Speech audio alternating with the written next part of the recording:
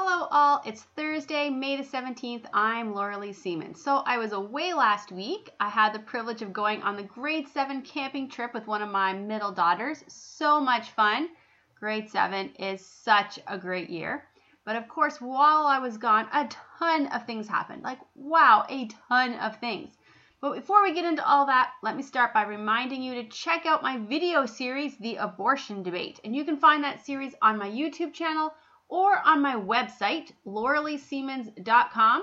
Look under the video tab. There's a new video there each Monday. You can also find my blog, some past podcasts, all on that website. So go to lauraleeseamans.com. So we're continuing, first of all, before we get into everything that happened this week, we're going to continue with a little bit of Canadian history. Actually, while I was on the camping trip, I met another parent who introduced me to this great website with a lot of Canadian history. And I'm going to be bringing some of that information to you as the weeks come. In the meantime, the year was 1937. 62-year-old Prime Minister Mackenzie King was on a trip to meet with a foreign leader. King was the leader of the Liberal Party and had always been kind of an awkward man. He did believe strongly he was destined to do great things, not just in Canada, but in the world. As a 39-year-old, King had been disgusted by World War I.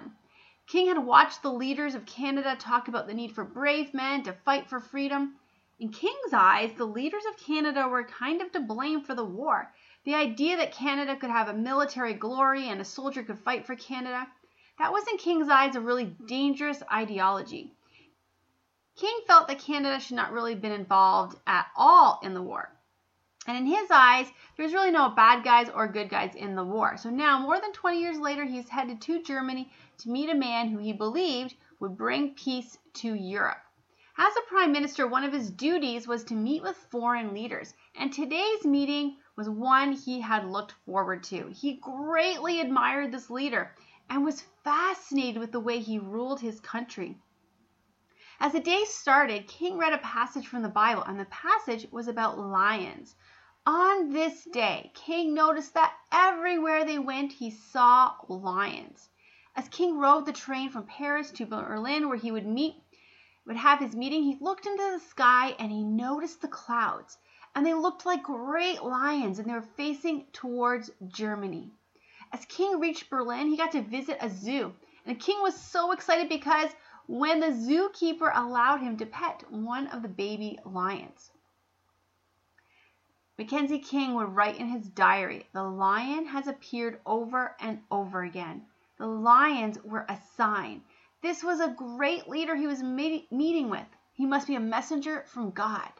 This leader could clearly bring peace to Europe, peace that was so needed. After World War I, there was so much unrest, and Europe needed a leader, a great leader like this, Adolf Hitler.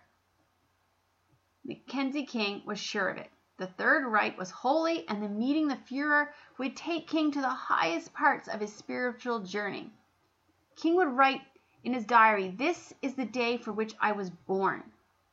Edward Pickering was King's secretary, and he looked at him and said, "I imagine, Mr. King, this is the greatest day of your life."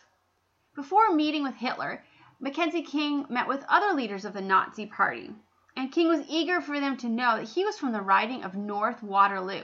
And this was significant because Waterloo was where the Germans had defeated Napoleon. And although King tried to impress the Nazis with this information, they really were not impressed at all. As King made his way into the meeting with Hitler, King felt the presence of every Mackenzie ancestor. And he would say that he could hear them talking to him and encouraging him. Mackenzie King was completely enthralled with Hitler.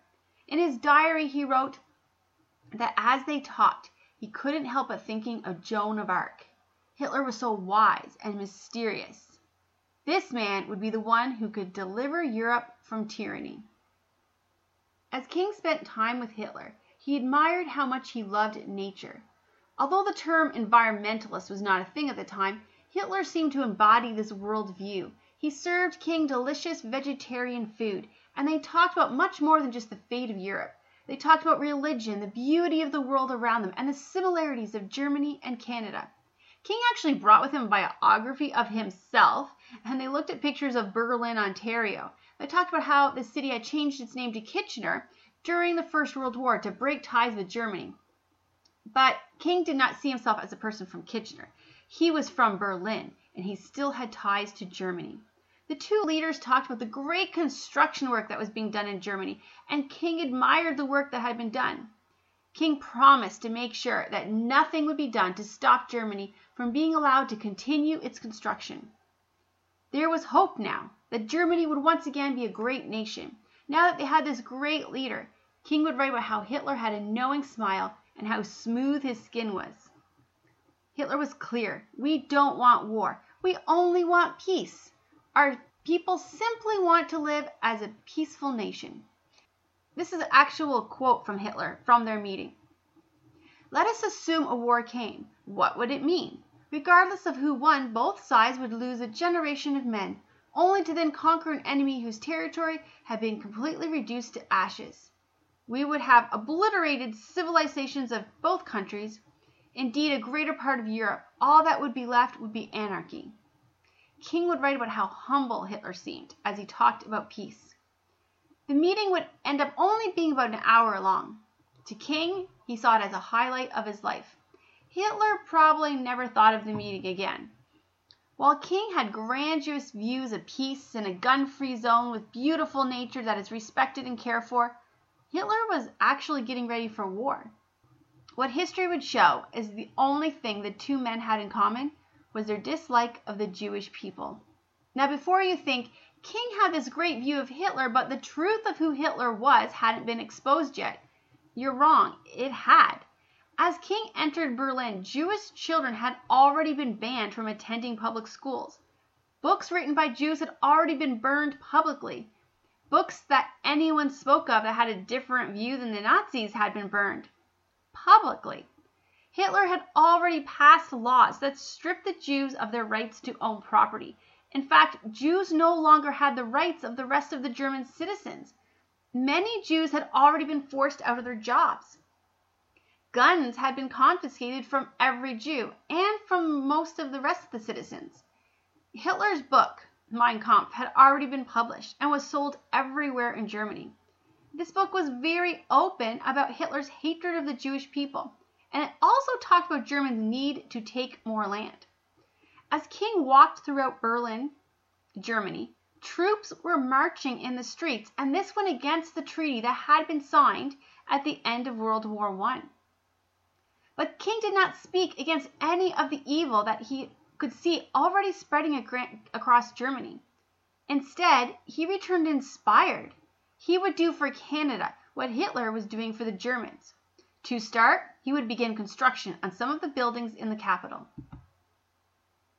Before leaving Germany, King actually had an out-of-body experience. He suddenly saw himself standing in front of the Parliament buildings, where he saw huge rose gardens and everything was beautiful.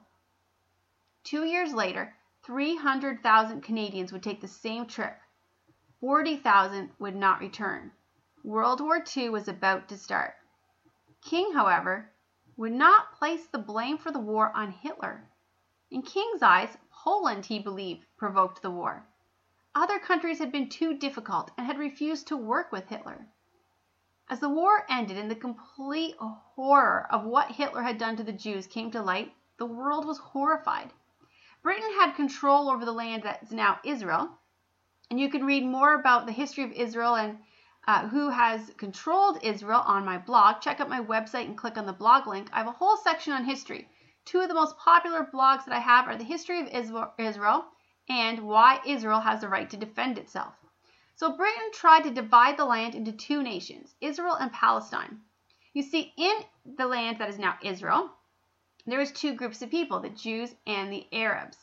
So dividing into two, giving Israel part of it to the Jews and Palestine part of it to the Arabs. Well, the Arabs wanted all of it. They still wanted every single Jew dead. The Arabs refused a nation if Israel would also receive a nation. But the Jews, they accepted, and so Israel was reborn. That was 70 years ago this week. Well, King was not happy. He believed giving the Jews a state of their own would bring more war.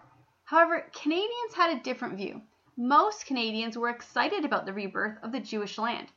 The United Church, though, they protested the Jewish state. And the Communist Party protested the Jewish state. And King was also against the Jewish state. As the nation of Israel was established, the Arab nations kicked out every single Jewish people. Families that had lived in the land for more than 2,000 years all kicked out. In fact, to this day, Jewish people are banned from even visiting these lands. King did not have anything to say when this happened. That should really not be a surprise. Jews were being kicked out of their homes as he visited Germany, and he had nothing to say about that either. In 1948, all of the Arab countries came together and attacked Israel. King was not horrified by the huge gang up on this brand new country. No, he was horrified that the Jews fought back and won. In his eyes, the Jews should have just surrendered. He was angry that more Arabs died than Jews. King would say the only upside to having Israel as a state was that he could send the Jewish refugees from Canada to another country. King would be prime minister for 22 years, the longest serving prime minister in history.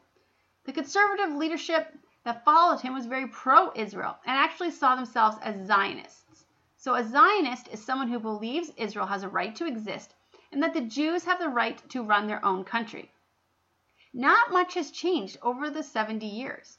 Liberals still have this view of Israel and the Jewish people. Communism is now a much more popular ideology, and King's worldview is the same one being taught in our schools.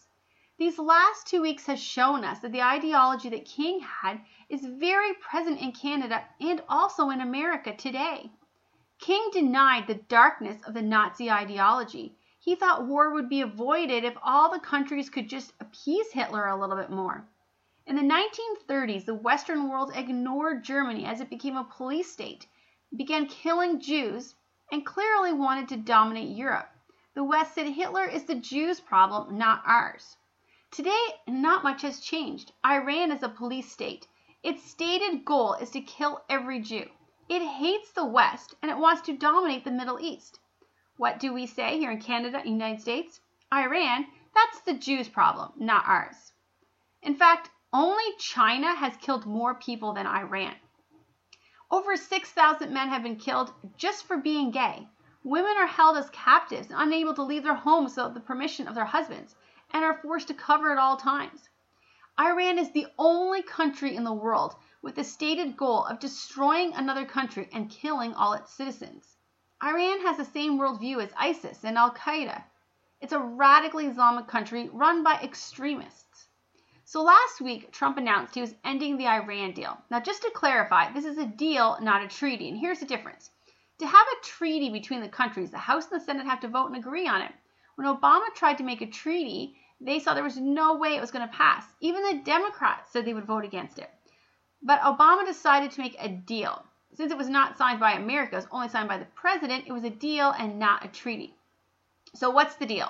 Well, they asked Iran not to make nuclear bombs. In exchange, Iran would get $150 billion and would now be allowed to trade with the U.S. and its allies again. Basically, Obama made Iran great again. Iran was allowed to keep its nuclear program, it just couldn't make nuclear bombs. And who would make sure they were not making bombs? Well, Iran would check on itself to make sure they were not making bombs. Also, it was only a 10-year deal. After 10 years, they could do whatever they wanted. So 3 years into this deal, the deal lands on Trump's desk. Israel's special forces infiltrate Iran's network and smuggle out information proving that they are still currently making nuclear bombs. So the deal is not even working anyway. Trump says, I'm out of the deal. The day Trump says he's out, Iran attacks Israel. They shoot missiles at Israel. Now, Iran didn't shoot these missiles from Iran. They actually have a whole base set up in Syria, which is right next door to Israel. So they shot them from there. Israel has this thing called the Iron Dome. Now, this is not an actual dome, but it's these really special missiles. And they can see when a missile is coming. They can track where it's going to land. And then they can shoot it down if it's going to hit anything. So while some missiles hit Israel, these were only ones that hit empty fields. All of the ones that would have hit a building or civilians were shot down by these missiles. Israel then counterattacked Iran and completely destroyed their facility in Syria. While Israel is fighting with Syria on one side of their border, Hamas is attacking them on the other side. Gaza is currently controlled by Hamas, a terrorist group. But to be clear, this terrorist group was actually voted in by the Arabs that live there. They want one thing: to kill Jews. Hamas is extraordinarily evil. They don't even try to hide their goal. Our goal: kill Jews. For more than 70 years, the world has tried to create peace between the Arabs and the Jews. The Jews want to live in peace and have Israel as their home. The Arabs want Israel destroyed and all the Jews killed. How do you negotiate with someone whose starting point is that you become dead? Where do you go from there? Israel has multiple times accepted peace agreements. In fact, Gaza is in the hands of the Arabs because Israel gave it to them in hopes of getting peace. The Arabs have only refused every peace deal. There is currently a peace deal on the table, and at this point, some of the Arab countries are actually telling the people of Gaza to just sign the treaty. But right now, they are not. The Jews have been in Israel since Abraham. When Moses brought the people to the promised land, that was Israel. King David ruled Israel, and the capital of Israel has always been Jerusalem. However, out of fear of making the Arabs angry, countries set up their embassy not in the capital, but in Tel Aviv. All official business is still done in Jerusalem, so each day the embassy workers have to drive into Jerusalem to do business. October of 1995, Congress voted to move the American embassy to Jerusalem. Clinton vowed he would move the embassy. He didn't. Bush vowed he would move the embassy. He didn't. Obama vowed he would move the embassy. He didn't. Trump vowed he would move the embassy. He did. This week, the embassy opened. It was amazing. If you did not get to see it, you need to find it on YouTube and watch it. Over and over again, the glory went to God. It was unbelievable. Meanwhile, Hamas is still fighting. They're calling it a protest, and they're calling the people protesters. It's not. It's a violent riot, and they're violent rioters. It's been going on for 2 months. So what is their goal? Their goal is to break down the fence, get into Israel, and kill Jews. The fact that they carry with them maps of the shortest route to Jewish neighborhoods, so that if they make it through the fence, they can get to the homes and kill the Jews as quickly as possible. The NPR actually interviewed members of this riot and asked them what their goal was. The response was, I'm quoting here, "We want to break into Israel and kill as many as possible." That sounds peaceful. When they were asked, why are you flying Nazi flags? They said, because we want the Jews to know we want them to burn. Okay, so far they haven't gotten through the fence. They burned mass amounts of tires in an attempt to create so much smoke the military won't see them cutting through the fence. They've flown kites with small bombs attached that have landed in the fields and started huge fires destroying crops. Entire farms have been destroyed. They fly the Nazi flag and they paint it on their kites. Just to clarify, they want the Jews to see the Nazi kites that are on fire and know they want the Jews to burn. At the time the embassy was opening, Hamas sent even more people to the border. The Israeli soldiers shot at the people trying to get through the border. They also sent tear gas into crowds in order to stop them so they wouldn't have to shoot like giant crowds of people. In one of the crowds was a baby. Now, one, there's no way for the Israeli soldiers to know there was a baby in that crowd. And two, what kind of a lunatic brings a baby to a war zone? Sadly, the baby died because of the tear gas that was shot into the crowd. Let me tell you why that baby was there. Hamas is handing out money to people at the protest. $200 if you get hurt, $500 if you get shot, $2,000 to your family if you get killed. So they're bringing babies, they're bringing their children to get hurt so they can get more money. Now the world is outraged. Is it outraged because Now the world is outraged. Now why are they outraged? Is it because Iran is trying to destroy Israel and kill the Jews? No, that doesn't really outrage them. Is it because Hamas is attacking the border with the goal of killing the Jews? No, they just kind of see that as a peaceful protest with some people flying kites. That seems peaceful enough. No, they're mad because Israel is actually protecting themselves. How dare those Jews fight back when they're being attacked? The UN had an emergency meeting because of the slaughter of the Hamas. The media actually said it was not fair because so many Arabs have died, but no Jews have died. Are you saying every time an Arab terrorist is killed trying to break into Israel, a Jew should be sacrificed to make it equal? What are you saying? Should the Israeli military kill the sacrificial Jew, or would you like them to send the Jew over to be killed by the Arabs? Please, media, explain how you would like the Jews to make sure it's fair. The Jewish people have tried to make peace. They have given up the Temple Mount. At this point, it is illegal in Israel for a Jewish person to pray or sing at the Temple Mount. You'll be arrested by Israeli soldiers if you are Jewish and praying at the most holy site for Jewish people. Meanwhile, there's exactly 0 mentions of Jerusalem in the Quran, and their 2 most holy sites are in Saudi Arabia, not Israel. But once again, our Prime Minister is siding with the groups that want to kill the Jews.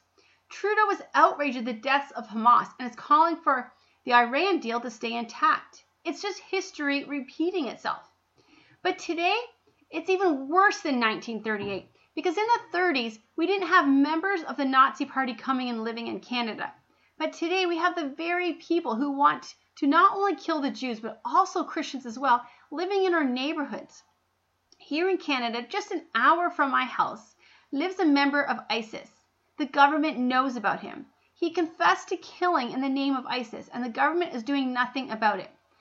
He goes by the name Abu Hufasa al-Qada. That's not his real name, and I know I didn't even come close to pronouncing it right.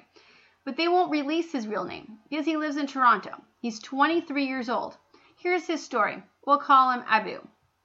So Abu grew up in a Muslim family, but they never really practiced. They went to the mosque maybe once or twice a year. His sister and his mother, they don't wear any head coverings. But for some reason, this guy decided he would leave Toronto and go to Syria and fight for ISIS. He told his whole story to a reporter for the New York Times. In the interview, Abu says he practiced killing first on dolls, and then he went to gels that felt more like human flesh. Eventually, he became an ISIS executioner. This is a quote for him, quoting this perfectly from him. This was done in the center of the city. They gathered people for this. They told us where we're going to stand in a certain formation, and the guy was there in front of us. One clear shot to the head finished them off. This is how ISIS controls the towns. They would make everyone in the town come out and watch as they killed people, and the rest of the town would be too afraid to fight against them. So this New York Times reporter, he let our government know that this guy was now back and living in Toronto. He's not the only one. Hundreds have returned to Canada now that Trump has basically destroyed ISIS. When Trudeau was asked about why nothing is going to be done about this, he replied, "We saw this approach in the last election. It doesn't work to scare and divide Canadians." Scare and divide Canadians? As if asking about an ISIS terrorist executioner living freely in Toronto, we're just trying to scare and divide Canadians. There's no reason that would actually be a concern. It's not like there are other countries in the world that are dealing with a major problem of ISIS terrorists. Just this week, there was another attack in Paris. A man stood outside an opera house with a knife, and then as people were leaving, just started killing them.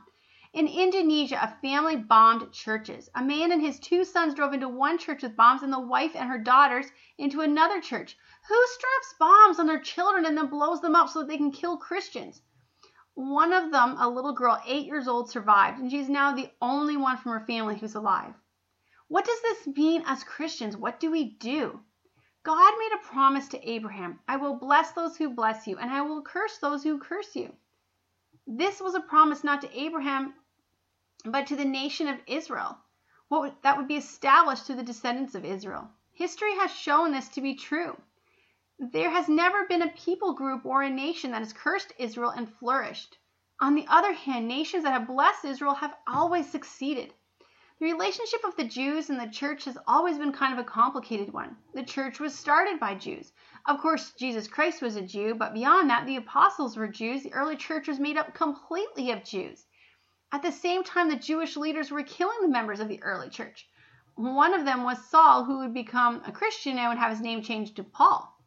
He would write most of the New Testament. He was a Jew. Eventually, Gentiles did become part of the early church, and this at first caused some great division. For one thing, the Jews thought that Gentile men should be circumcised, and the Gentile men were not really okay with that. The leaders of the church, they had a conference. At this conference, with prayer and led by the Holy Spirit, They determined that God was not calling the Gentiles to follow the ritual rules of the Old Testament. There's a lot of history between the Jews and Christians, and it would make an interesting podcast to cover all that history. We have in common the Old Testament, which makes up the largest part of our Bible. The New Testament is much shorter than the Old Testament. The Bible is the history of the nation of Israel, and you can't read the Bible without seeing the land of Israel as given to the Jews by God. The Old Testament can be very confusing. There are parts of the Old Testament that are specifically for the Jewish people, and there are parts that are for us. For example, when God said, "I know the plans I have for you, plans to give you hope in a future," he was actually talking about the nation of Israel.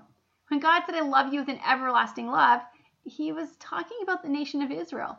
Now, we as Christians can learn from these verses about God's character, and we can learn that his love is everlasting. We can learn that he knows our future. But these verses specifically were written to the nation of Israel. There's a false teaching called replacement theology that states that all the promises God gave to the nation of Israel are now transferred over to us. This is not true. We are grafted into God's family, but the promises that were specifically to the nation of Israel are for the Jewish people, and they apply to the Jewish people today. So what parts of the Old Testament are for the church and what parts aren't? The truth is, there are definitely parts of the Old Testament the church does not follow. It does come down to the idea of Gentiles and Jews. The Bible is actually a very complicated book. I don't even know how many times I've read through it, but I know that every time I read through it, I learn something new. There are two kinds of laws in the Old Testament. One set of laws is for all of humanity, and one set of laws is specifically for the Jewish people. So, important thing to know is what is holy, which means set apart and sacred. God set the Jewish people apart as a holy nation. Following the history of the Jewish people from Abraham until today is fascinating. Even today, God has his hand in protecting the nation of Israel.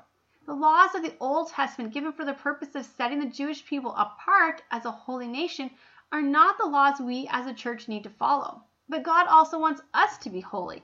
And there are laws in the Old Testament meant to show us how to live a life that is set apart from the world and sacred. So what's the difference? How do we know? Actually, Phil Vischer does a really good job of explaining this in his children's video series, What's in the Bible. I love that series and highly recommend it. He compares this idea to a soccer game. There are some rules that are for the game. Don't use your hands, shoot between the goalposts, don't push people. There are some rules that might be just for the team. Maybe they have special socks they always wear, or a statue they always like to hit before a game. Maybe they have a chant that they say, or a special day they have set aside for practice. These are rules just for that team. These would be what we call ritual rules. So when you read the Old Testament, we have to determine what rules are for the game, we all need to follow those, and what rules are for the team, the ritual rules for the Jewish people. We all follow the rules for the games, only the Jews need to follow the rules that are for the team. Like I said, reading the Bible is kind of complicated. I think because of that, many churches have just opted out of teaching the Old Testament. On Saturday, I received a message that a pastor that I admire, Andy Stanley, had preached a message saying the Old Testament doesn't matter for today, that we should unhitch ourselves from it. I decided to listen to the whole message and not just the clip, and I found the message posted on his Twitter account. It did kind of seem to me that that was the point he was making. Now, I'm extremely protective of the scriptures. I kind of think it goes back to my childhood. We had on our wall this poster with faces on it, and each face was a Christian who was currently in prison in Russia for reading the Bible. We would pray for each of these, and if they died, we would write beside their name that they had passed away. And if they were freed, we would write that they were freed beside their name. This had a profound impact on me, and it gave me a reverence for the Bible. And I decided as a child, I would rather die than give up even one piece of the Bible. Okay, so back to this weekend. I wrote a blog about this message and why I thought it was dangerous. I was actually really shocked to receive a direct message from Andy Stanley Sunday morning, and he wanted to clarify that he did believe the Old Testament was inspired and important for the church. And I have to say I was really impressed that he would write me back. I really don't think I'm important enough for someone as famous as him to take the time to write me and answer some of my questions. I do have more questions for him, and I'm going to follow up on those to find out exactly where he stands. What I saw, though, that weekend was actually a huge positive, and that was how outraged the church was. And I'm sure Pastor Stanley probably didn't see that as a positive. But for the church to be upset that a pastor would want to get rid of the Old Testament, that's good. It would be bad if we all said, yeah, sounds good. Let's just drop the Old Testament. It's hard to understand anyway. Okay, here's what the church needs to do. We need to stop worrying about if the world loves us. We need to not care if part of the Bible offends somebody. We need to preach Genesis, the prophecies, the whole Bible, even the hard parts. And we need to not be ashamed of the Word of God. Look, if you're saying you like Jesus, but not the God of the Old Testament, then sorry, you can't be a follower of Jesus, because Jesus is God. Jesus said, I and the Father are one. You can't have Jesus and not have God the Father. When we see God and his holiness, we see how completely unholy we are. We see what sin does. We see that we cannot meet God's standards. It's impossible. There's nothing we can do to take care of our sin problem. That's what the Old Testament teaches us. We see in Jesus what those standards look like lived out. People use this quote from Gandhi all the time. Even pastors use it. It goes like this: I like your Christ. I don't like your Christians. Your Christians are so unlike your Christ. Okay, this quote is always used to shame us as Christians. Even pastors use this quote to shame us. But I'm not ashamed of it. When people use that quote to me, I always answer, yeah, that's because Jesus Christ is God. He is the example of what perfection looks like. He is perfection. He is an example of what holy looks like. There's a reason Christians are not like Christ. It's kind of because we're not God. We're not perfect. That's why we need Jesus. Because only someone who is holy and perfect and blameless could take the punishment for our sins. Our sins are what make us not look like Jesus, and our sins are why we need Jesus. But the amazing thing is that we can be holy and we can be perfect in God's eyes. When we go to God and confess our sins and turn to him, he erases our sins. They're gone. In God's eyes, we are perfect. And when we face him one day and see him face to face, we'll be covered in the righteousness of Jesus. If you've never done that, then why aren't you doing it today? Just go to him. Confess your sins. Ask for forgiveness. He will forgive you and your sin will be gone. I'm Laura Lee Siemens, and I'll see you next week. In the meantime, check out my webpage for videos, blogs, and past podcasts. That's Laura Lee Siemens, LorelleeSiemens, LorelleeSiemens.com. I'll see you next week.